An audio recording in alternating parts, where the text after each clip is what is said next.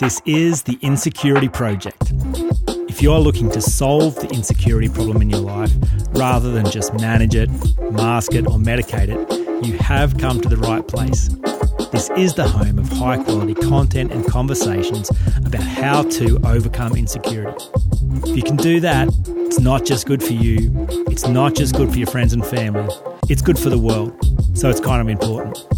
There's some work to do here, but let's go do this work together. Now on to today's show.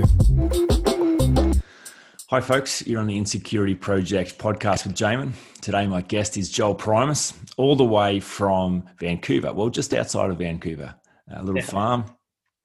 And Joel is a former athlete, he is an entrepreneur, an author. He has done some amazing things with his life, and as we'll soon hear. I'm fascinated to really talk to Joel about his journey from transitioning his identity from defining as an athlete and an entrepreneur to understanding the impact of insecurity and what next. So I'm sure you'll enjoy this conversation. And Joel, thanks so much for being on the podcast.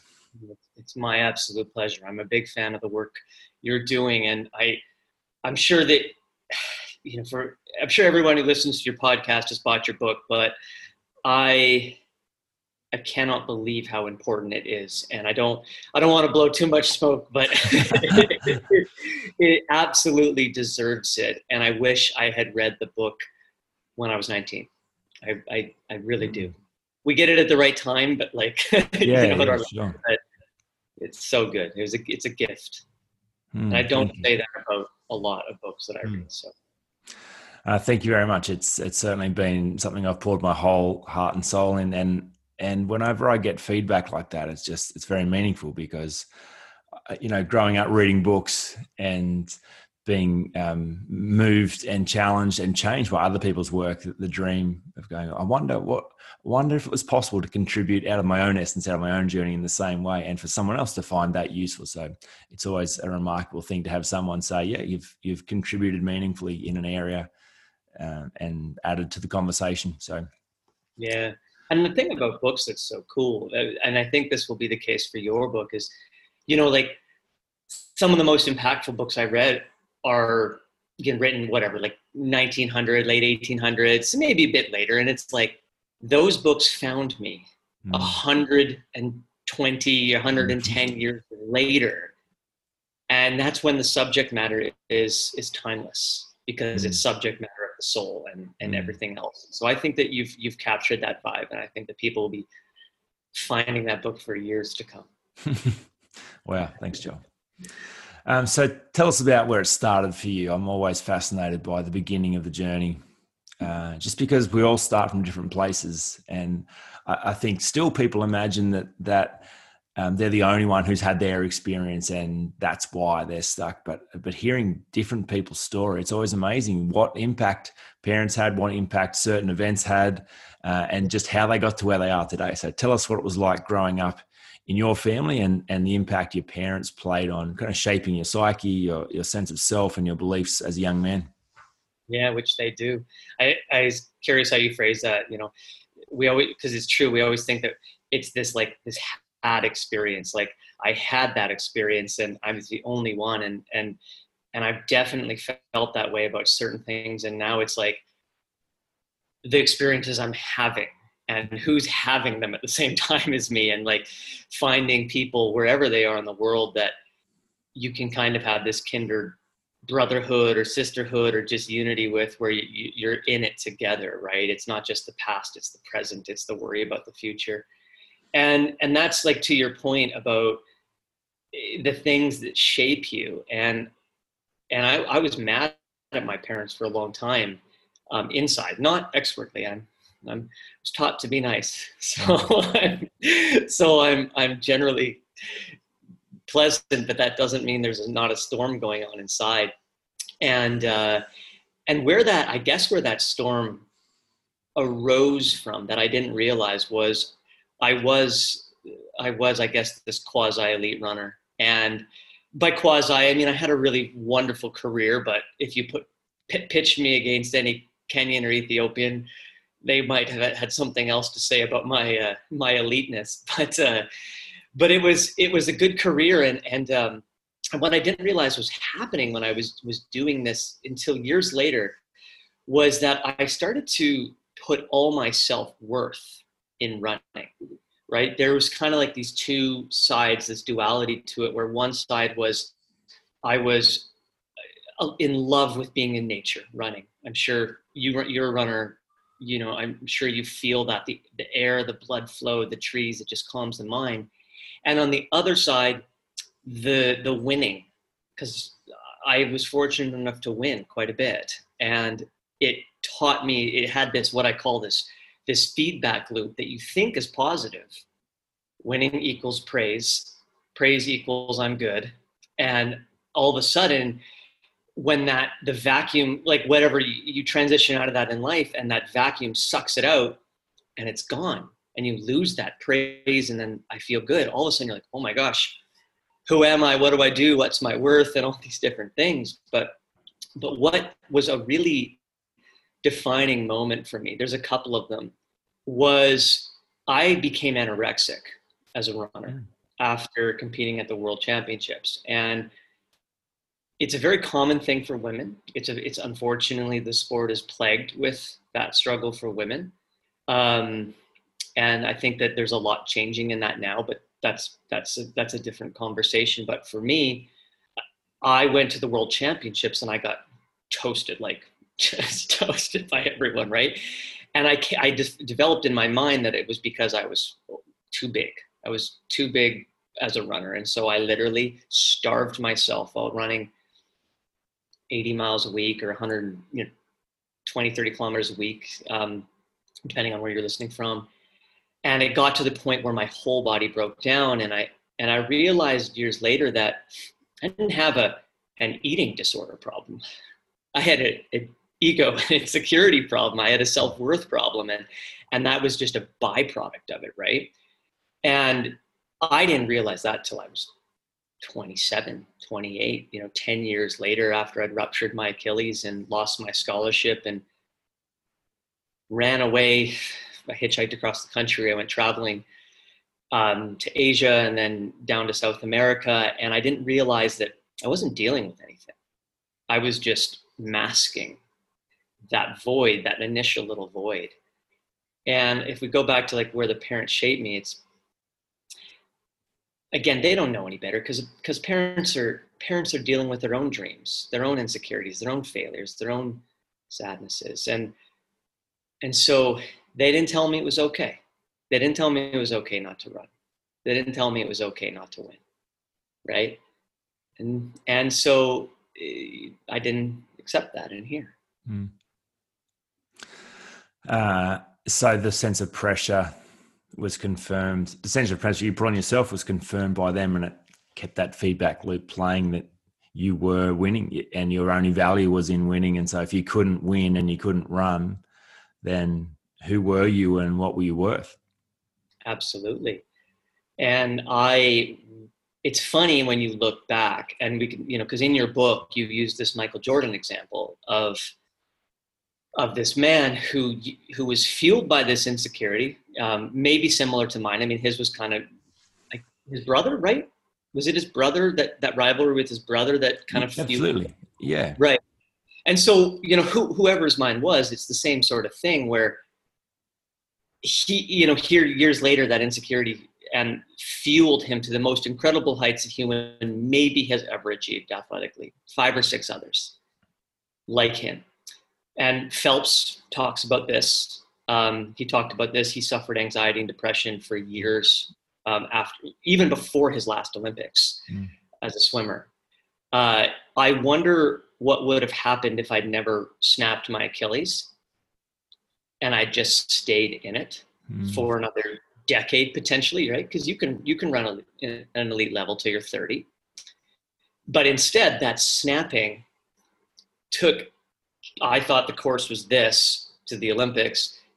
It branched off in another way and opened the door for self-discovery, sooner than later. And so it's kind of interesting to think back on that. And it's like at the time the world is ending because of this.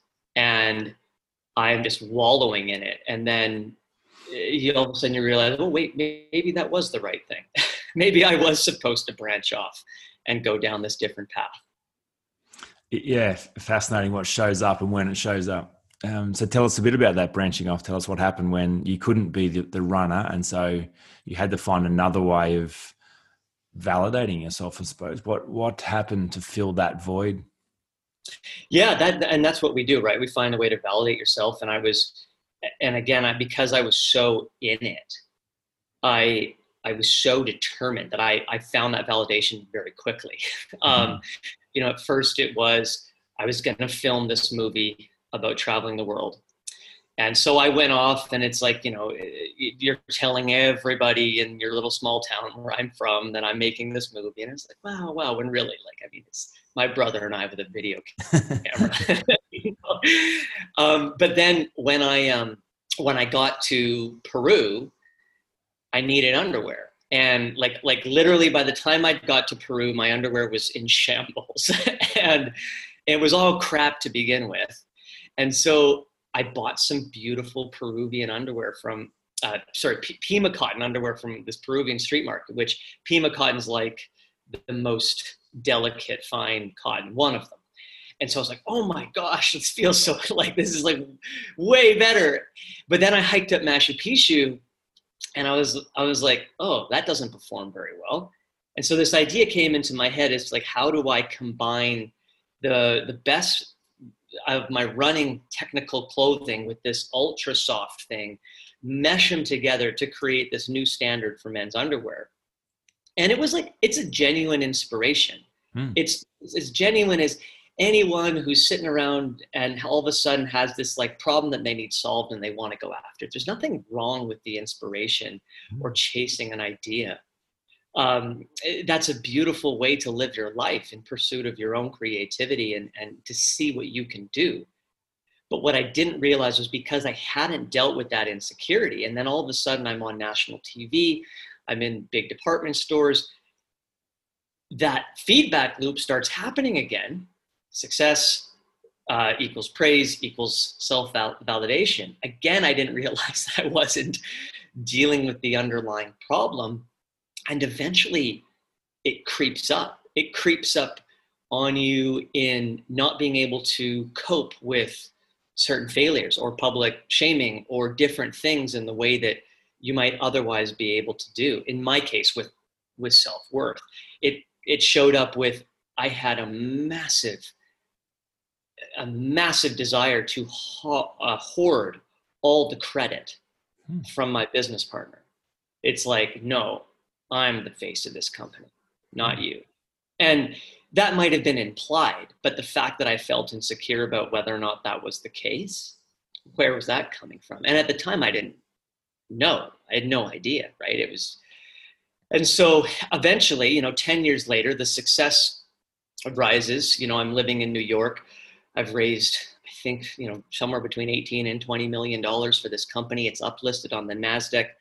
We have an NBA superstar, Dwayne Wade, as a spokesperson. And we sell our company to someone else, and the whole thing implodes. It lost $250 million in value over the 10 years after we sold it. Sorry, not 10 years, in the year after we sold it. Wow. And all the while, that bubble that I was in or trying to create for myself to protect myself was popped. And I am left with nothing but the pain, and that manifested in as anxiety and depression. And now I got to deal. This is the time I realize I have to deal with it, right? If I want to be successful as a father, as a husband, as a business partner, as a businessman going forward, clearly something is there that has to be removed. So many things to pick up from there, but can you just speak to the idea of insecurity being like rocket fuel in your 20s? So that's one of the ideas I've kind of explored in depth, is that the need to prove, the need to validate actually causes you to, resist all barriers, reject all opposition, Yeah. No becomes a gift if someone says, no, you can't do that or you won't do that. It's like, okay, fantastic. Thank you. Now you've given me a reason. Like Jordan, he looked for reasons why someone had slighted him or someone had offended him or someone said he wouldn't. And he even sometimes fabricated those reasons. So he had this fuel source to go, right, well, now I've got a reason to go above and beyond what is physically normal and possible. And I'm going to show you. So to take a company, from nothing, from an idea hiking up Machu Picchu to being listed on the stock market, like I couldn't even imagine what that would be like or how you did that. So can you just speak to this idea about insecurity being rocket fuel in that process? Yeah, it certainly was. I feel like I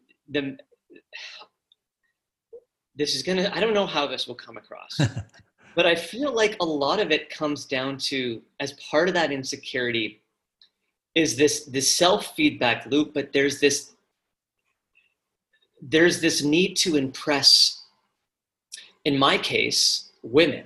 So and I don't mean, well, what I mean is so in high school as a runner, you're not a football star or rugby star or whatever. You are at the bottom of the coolness totem pole. It's just you are so far. There's so many layers. So I always, I'd fall in love with a girl, and she'd break my heart over and over and over again, right? And I felt like always throughout my life, that insecurity that was building on the opposite side of this self-worth thing was in part a fuel, biologically or inherently in me, to procreate, to have a family, to build something that is my kingdom, if you will. And so I feel like the insecurity is in part just inherently biological or evolutionary, in our evolution, to us to do one of the things that we're here to do, which is bring beautiful new life into the world. So I felt like that was part of it, because to your point, it's like, well, I'm going to prove her wrong. And then that translates to, well, in the competition of it, that person's beating me in a race, beating me in business, essentially makes him superior. And in order for me to survive, I need to outdo this person. And so I started to kind of recognize that pattern later on. Was like my willingness or desire to, to build this life meant I had to beat other people to build this life. It was a very unabundant view of the world and what we can, that there's unlimited stuff that we can have. It's a finite view, and that insecurity is, I better grab some piece of this finiteness in order to stake my claim and have what I want. And so I was tireless, like that insecurity of self-worth, of wanting to not be rejected by a woman, wanting to beat out other men in order to put my place and rank.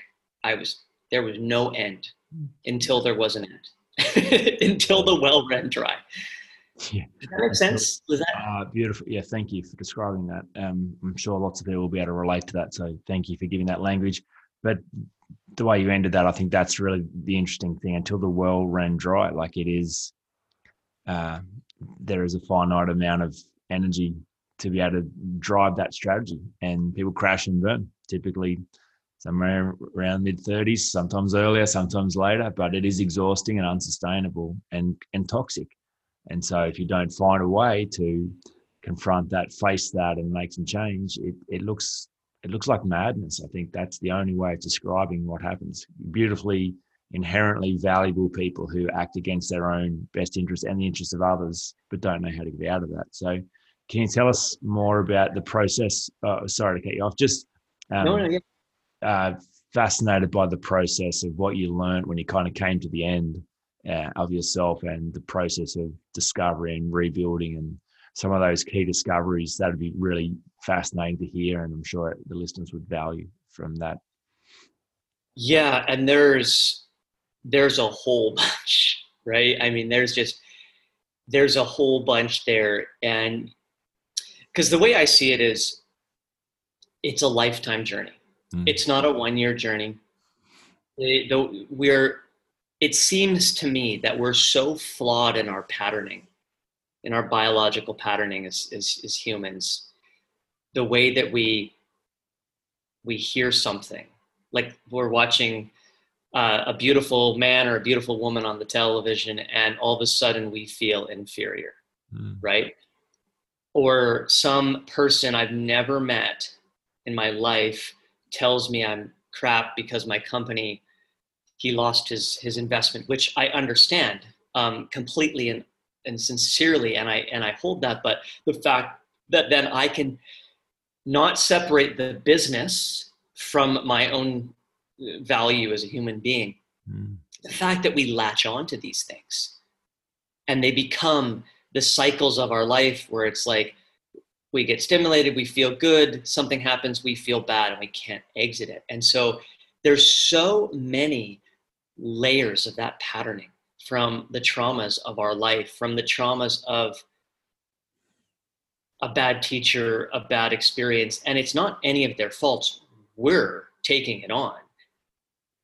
And we have to go back and we have to untether these things and release them. And that comes with unbelievable radical acceptance.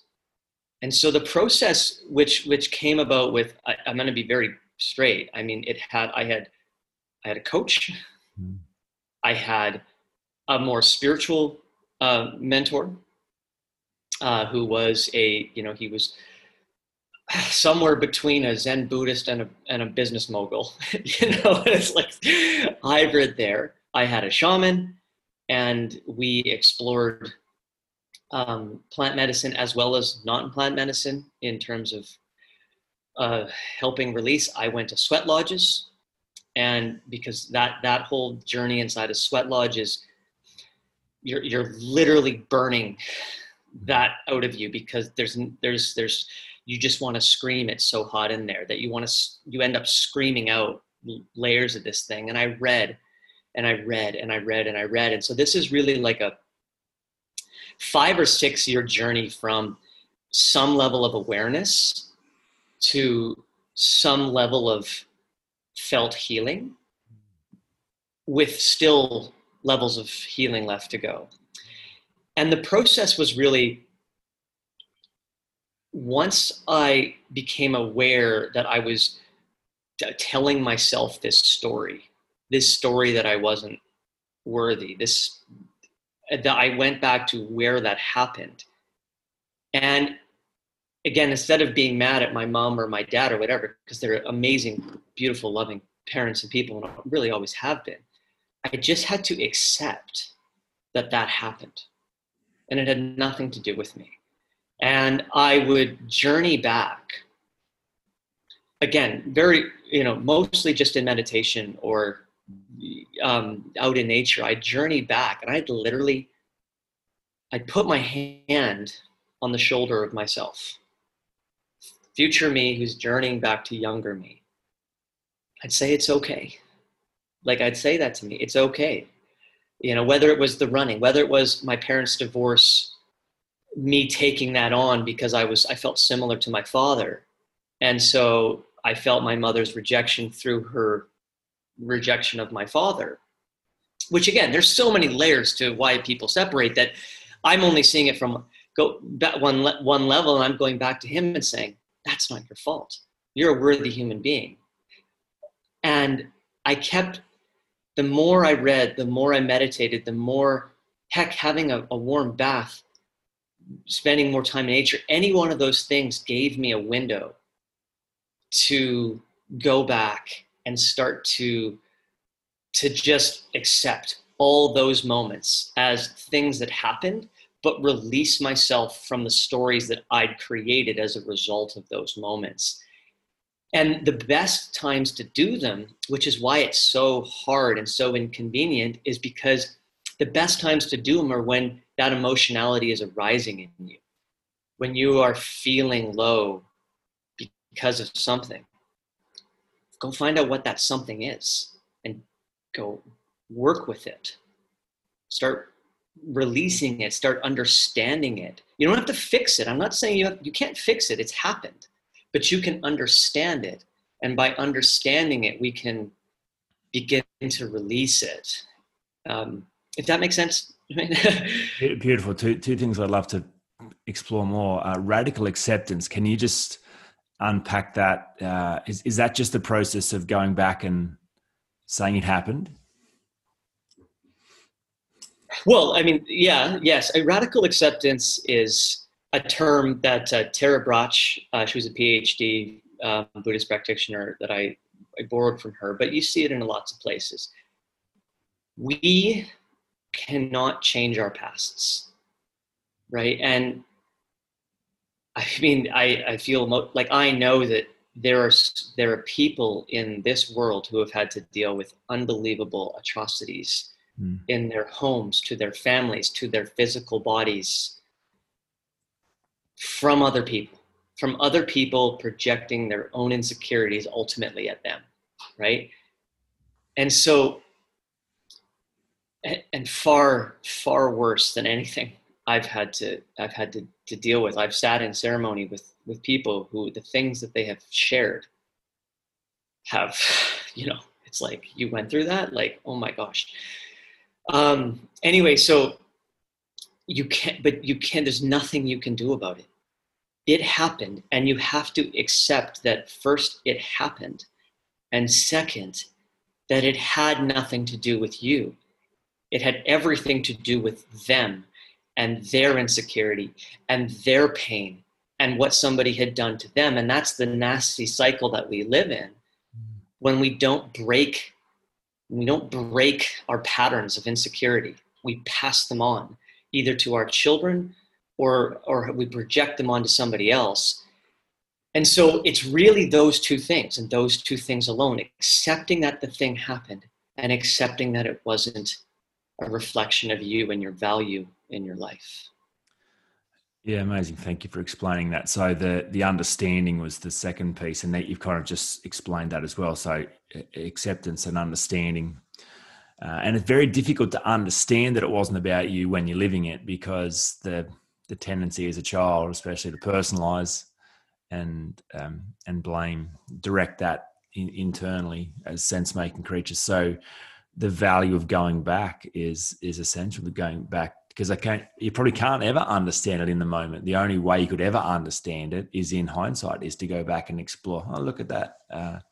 I have a new level of understanding now, with more emotional awareness, more time, more distance, more maturity. And now I can understand.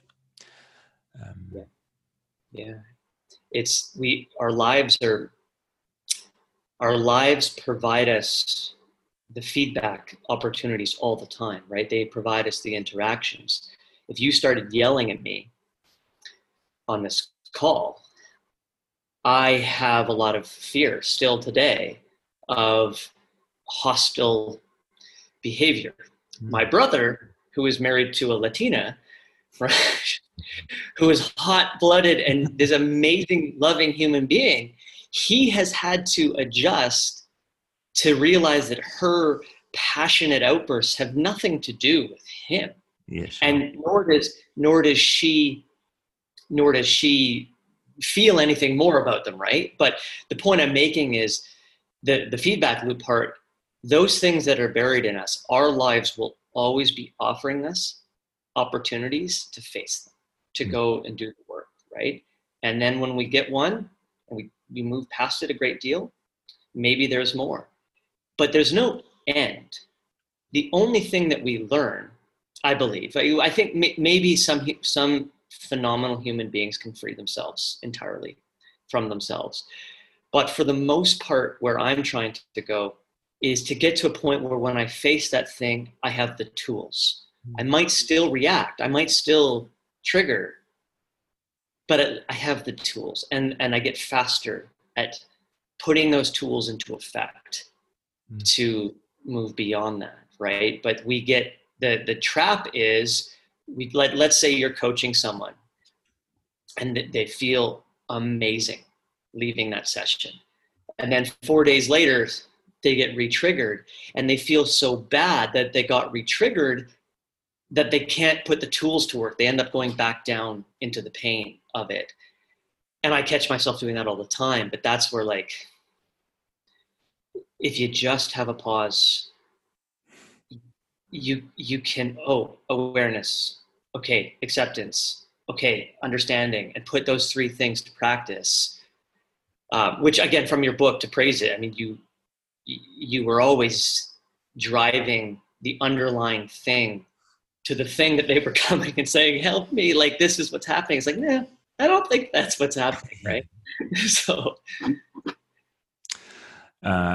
yeah, I love the way that you describe this, but this idea of between stimulus and response is choice. And I think it was Viktor Frankl who was the first person to point that out, and through his very real lived experience in concentration camps, to say, look at this. It appears like I have no choice in this, but I do. Even in this horror, there's a stimulus and there's a response, and I could pause and decide how I'd like to respond. And that one bit of technology, that one thought, Stephen Covey says that's the thing that separates us from animals, really, is our ability to think about our thinking, the ability to stop and pause and choose an alternate path rather than just being triggered, acting instinctively and carrying on in a pattern of behavior that has no end. And every time we do that, I think we give ourselves more choice, and that awareness leads to more awareness, and we begin spiraling upward, and our growth continues. Every time we avoid that, I think it is a descent into being an animal, being animalistic in our passions, in our instincts, and that doesn't lead to the development of our human consciousness, that's for sure. That's a big topic. Do we want to go there? All right, yeah, maybe another conversation. It seems like we could have endless conversations about this. You mentioned reading was a key part of your process, and I imagine still today you do a lot of reading. Have there been key books that you revisit, that you recommend, that you gift? What have been your favorite books along the way? Yes, the list is long, but The Way of the Superior Man, David Deida, both for men and women. My wife and I read it the first time we seriously considered separating from each other. Oh, wow. There was only two, but they, that was the first time that helped us understand the energetic and thus response differences between male and female energies, or masculine and feminine energies. Mm. And it gave us context. That context, to your point, gave us the pause. Pause to work with, to see, this is what's channeling here energetically. So that was a big book. I've gifted that book more than I've gifted any book, period. And some men pick it up and they read it, and others say, I can't get through it. It's too much. I've just come across that book in the last 6 months, actually, and I feel exactly the same. It's an extraordinary book, and now I gift it wherever I can as well. And some people, it's like, I can't deal. Others like, this is the right book at the right time. But extraordinary. Intimate Communion by him is another great one. Okay. He gets a little farther out there on some of his other stuff, which even I haven't been able to digest. But those two strike this wonderful chord that I think, like your book, essential reading. Awareness by Anthony DeMello, The Obstacle's the Way by Ryan Holiday, Radical Acceptance by Tara Brach. I mean, there's so many. Meditations, Marcus Aurelius, this intersection of sort of Western Stoic thought, Eastern philosophy, even aspects of the teachings of the Bible, all of it, I feel like there's these wonderful intersections where it doesn't matter your ideology, your faith, your spirituality, you can pull these core elements that keep reoccurring in different ways and pick which one fits you for what you're dealing with. And when you talk, just to take a very simple point, Ryan Holiday, The Obstacles Away. Inside every obstacle is the lesson embedded. Hence, don't avoid the obstacle, find it.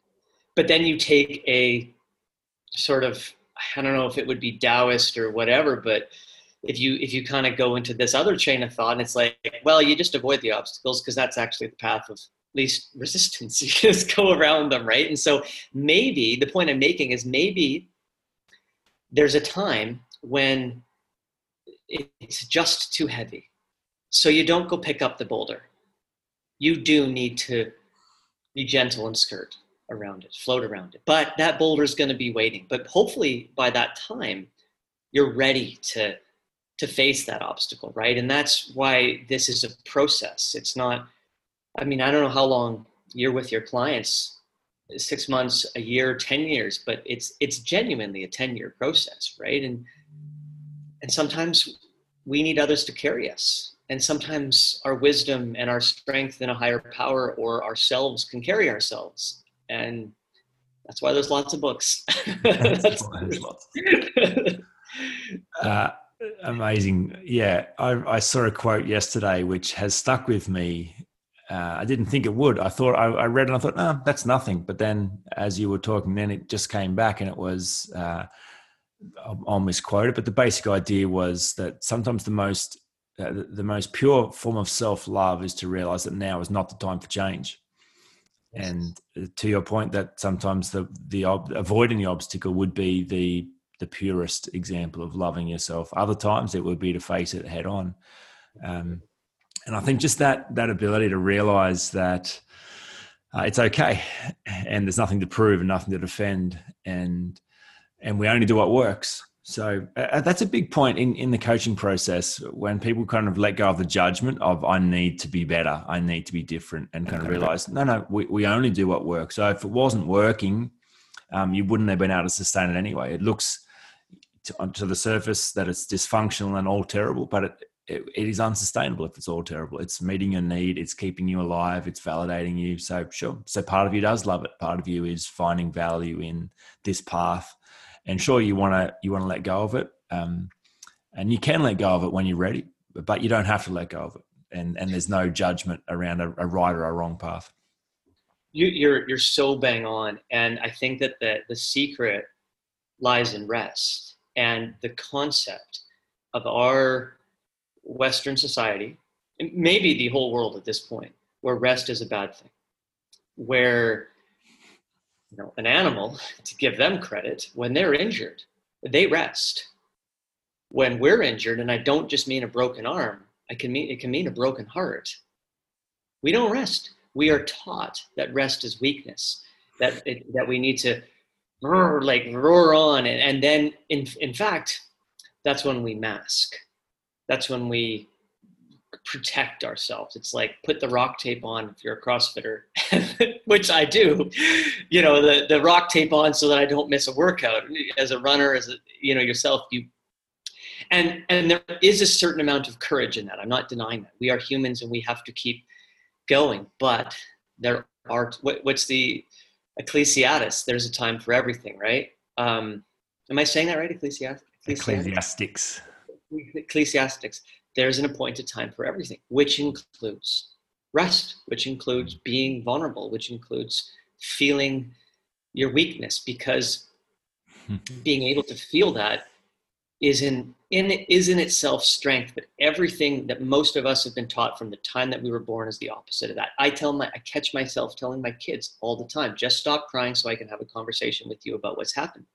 I am teaching her it's not okay to be in that emotion when I do that. And, and I've probably already done it enough times to know that I'm going to have to pay for some counseling later. But my wife and I we say that all the time. Look, we'll get them a coach when they're 21. Right? It's inevitable. But, but I love, hearing backstories for clients. It's one of the great privileges of being a coach. There's some very vulnerable conversations, and people share some things that they've never even heard themselves say out loud, let alone share with anyone else. But always fascinated by the role of parents and the moments in time that seem to shape and change. And the thing that I love most about those stories is even perfect parents don't prevent their children from picking up limiting beliefs. Even parents who really nail it, who really do a fantastic job, cannot prevent their children from telling interesting stories and not understanding and personalizing. The rest thing, so important. A key moment of transformation in my life was when I took a 12-month sabbatical in the pursuit of working out how to rest. And I got it wrong in a lot of ways early on because I dived into rest as I dived into work, 100%. So I kind of cut off everything, right? That 12-month sabbatical doing nothing and found it more traumatic than being, a workaholic until I kind of, sorry. The appointed time. Yeah. Well, the realization was a rhythm of rest, rest and work together, fun and adventure and intensity and work. So anyway, I as a result of that, developed a lifestyle where I have a sleep after lunch, have a nap, a full 90 minutes most days after lunch. Yeah. And it's extraordinary. And it is a real highlight of my life, actually, those naps. And not many people understand that. Sorry? Are you waking up super early or going to bed late, or how do you break up your day? Very curious for that. So I would go to bed. I would still have, 7 to 8 hours sleep. I would still have at night. And then I would have, an hour to an hour and a half in the afternoon. Good for you, man. So, I remember you were so young. I love it. But one of the interesting things about this idea of rest is whenever a client signs up with me and we send them out the welcome pack to begin a journey, kind of signify, look, this is a big day. Most people will never make an intention to do this level of self-awareness and self-work. In the welcome pack, one of the things is an eye mask. And it's often they're like, why did you send me an eye mask? But what would I do with that?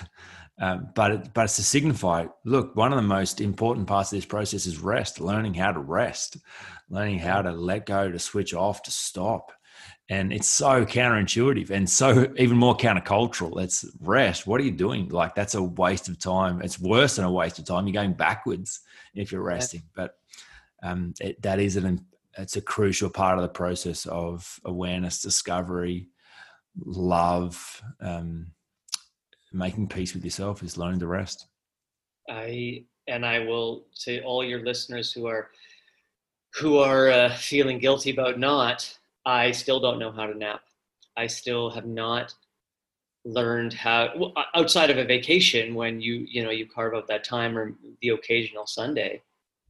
I still haven't learned, and that's been an interesting dynamic of, again, self-worth, and even in my relationship with my wife, where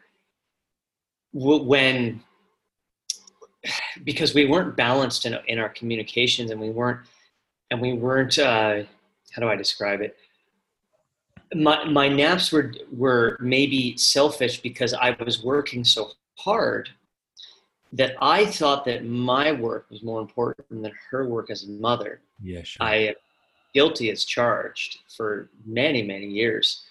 I felt that. And because my work led to money. And we talk about, what's the driver, right?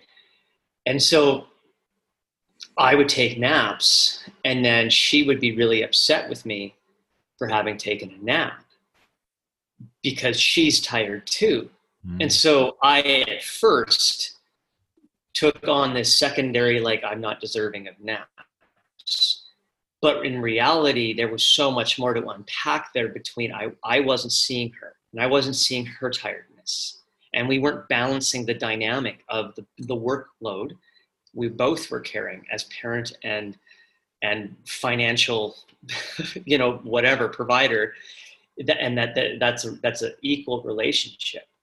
And so, again, a story got created, and that's an adult story. I'm an adult at this point. Yeah, sure.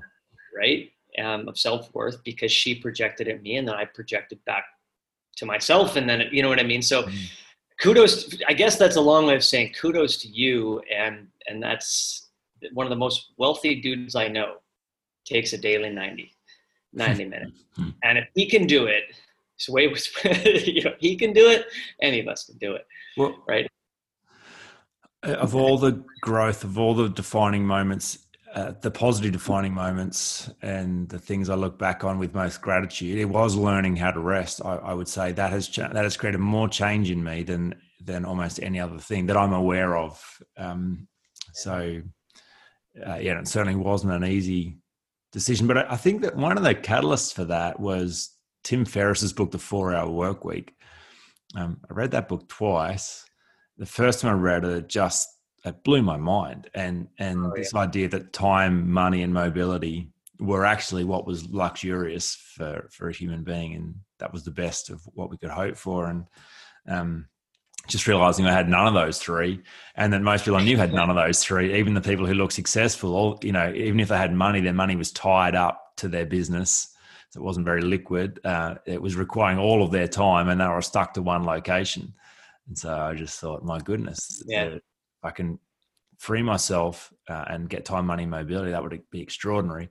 But I made a conscious decision to think, well, which one would I start with first? Because if I chase money first, I reckon that's probably the trap. I think that's the thought is, well, when I have enough money, then I can rest. When I have enough money, then I can have time. I'm not sure you ever get there. I think the trap would be, well, I never have enough. So I thought, right, well, I'm going to get time back. That'll be my first one. And I don't know how I'll pay for it. But that's what I'm going to do. So the 12-month sabbatical was a very dangerous move to go.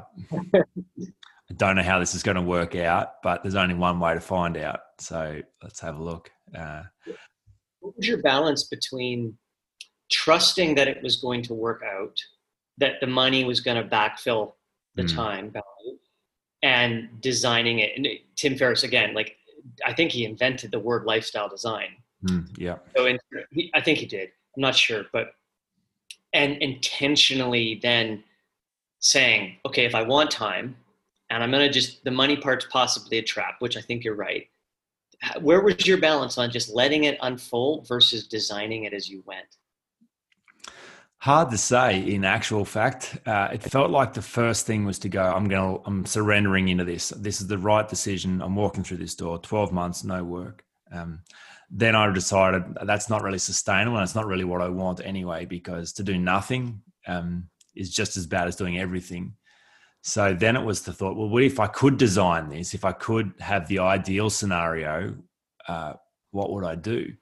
So then it still wasn't really about money. It was about contribution and work and enjoyment and things that I'm good at. So I thought, ideally, I'd only work 24 hours a week spread over 7 days. There'd be high energy and low energy, and every day there'd be fun, there'd be rest, there'd be work, there'd be play. And then I thought, well, then how would I create if I only had 24 hours to work, what activities in those 24 hours would be the most effective and the most productive, most financially rewarding? So that's kind of how I began to think about that challenge.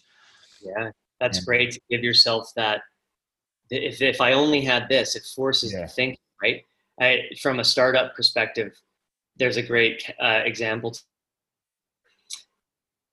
I'm not inside the startup, so I can't speak to it, but the same founder started a company that's now worth $4 billion and another one that lost, I'm told, $300 million.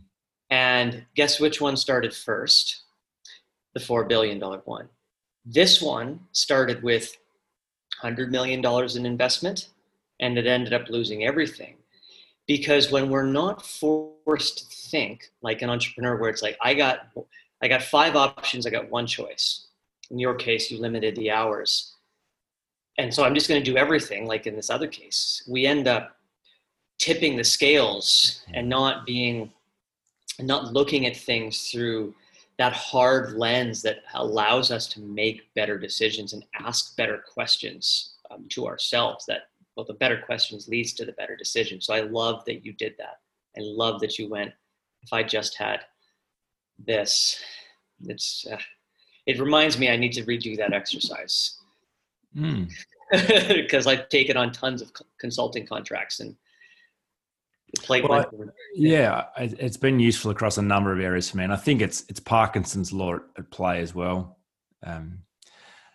which is work will expand to the amount of time given for its completion. But that equates to everything. Expenses will expand to the amount of profit available given to spend. The more you earn, the more you spend. So the kind of putting compression pants on yourself and creating some kind of arbitrary limitations is useful to defeat that kind of psychological bias in many ways. So what's next for you? Where are you taking this thing? I'm fascinated by when you look to the horizon. Where do you see your life going? What project you're already working on? Tell us a bit about that. Well, I used to think I knew, right? I used to think, like, when I started the underwear company, that was it, right? There's a linear line with some pain points, but otherwise I'm going to blast my way through there, right? In a sense, I blame it on the running, because the running it's A to B. You still have to work hard. You still have to struggle, but it's A to B. There's no detours. Mm-hmm. Life's not the same. There's plenty of detours, A to B.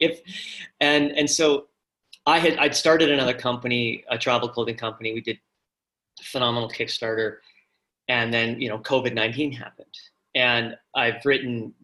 And so the company's going, but it's still going, but it taught me in the span of 3 weeks, the entire travel around the world can shut down. If that can happen, anything can happen. And I need to be more flexible as an entrepreneur and less rigid in how do I adapt and morph into the fast changing world of life, the life that we live, without giving up. It's not about giving up. It's about giving in, right? Saying, okay, we need to adjust. We need to move the margin left or right in order to get to the same goal. So the book, I'm incredibly excited about it. It is like, it's effectively the book I wish I'd read as an entrepreneur. I call it a book of questions, because although it's woven through the narrative of the story of Naked, it asks the questions that I needed to know to ask as a first or second time entrepreneur. The answers vary depending on your business, depending on your personality, all these different things, but the questions are always the same. And there's lots of them. And so I point people to the questions they need to ask. And I'm really excited to share that message. But moreover, I see entrepreneurship as a journey of self-acceptance and a journey self-acceptance and self-awareness, because we go kind of tying it back to the original part of our conversation. It provides all those opportunities to always be learning and growing as a human being, because you're always facing new things. So how do I apply? How do I let go? How do I, like you said, if I only had this, so I think it gives us such a wonderful path to create our lives and our inner strength and cultivate those things. And I really want to help entrepreneurs do that. With the business hat as well as the self-awareness hat, and put those two things together and see where that goes. I don't know. I could lead somewhere else. I don't know. Amazing. Where is that book available? When is this coming out? That book will be available probably. I think I'm going to keep it just to Amazon for the first little while, and just have a very simple central point of distribution. It'll be audio, digital, as well as hard copy, and it launches January 15th. Okay. Wow. Very exciting. One question, this is a burning question I've had since the moment I read your bio and heard your story. And it's a question I haven't asked you yet. Did you get to meet D Wade? Oh yeah, many times. Oh God. I'll tell you the story. This shows you what a graceful human being D Wade is. Okay. So it was either I think it was the first time I met him. It was the first or second. It kind of blurs together. I went to his basketball camp. So like I played with him. Well, wow. I played in the same area as him. I don't know if I was at the level playing with him, but he goes to me, he says, "How do you shoot, Joel?" Referring to, someone in basketball, like not in basketball, do I hit 5 out of 10 shots or, whatever, how's my shooting percentage? And I said, without even thinking, I hit 9 out of 10 shots. And then I'm like, oh my gosh, I don't hit 9 out of 10 shots. Wait. And I said, no, I mean, sometimes. And other times I hit 1 out of 10 shots. And he just stares at me and he's like, you and everybody else in the NBA. So it's like, there's a guy who just is real. He knew I was like nervous and he just, he went with it. So amazing. Well, there you go. That must have been a real treat. Oh, he's cool. He's cool. Seems like a good place to leave the conversation. Very rich conversation. I'm so glad that we recorded this, which is wonderful. Where can people find more about you and your work and get ready for this book? JoelPrimus.com is everything. That the book will be there. My blogs are there. Great. Companies I work with, everything. So yeah, JoelPrimus.com. Wonderful. Thanks so much for your time, Joel. Thank you for sharing so honestly. And there was so much wisdom in there. I'm sure the listeners will greatly benefit from that. So thanks a million. Thank you. Appreciate the opportunity to be with you. I'll leave it there. You've been listening to The Insecurity Project. The aim of the game is to show up to life unhindered by doubt, fear, and insecurity so that you can be at your best where it matters most. Now, if you're ready to begin the work of becoming unhindered in your life, the Unhindered Short Course is an 8-part video series designed to help you do exactly that. And at only $99 for a limited time, it's an offer too good to refuse. For more information, go to theinsecurityproject.com.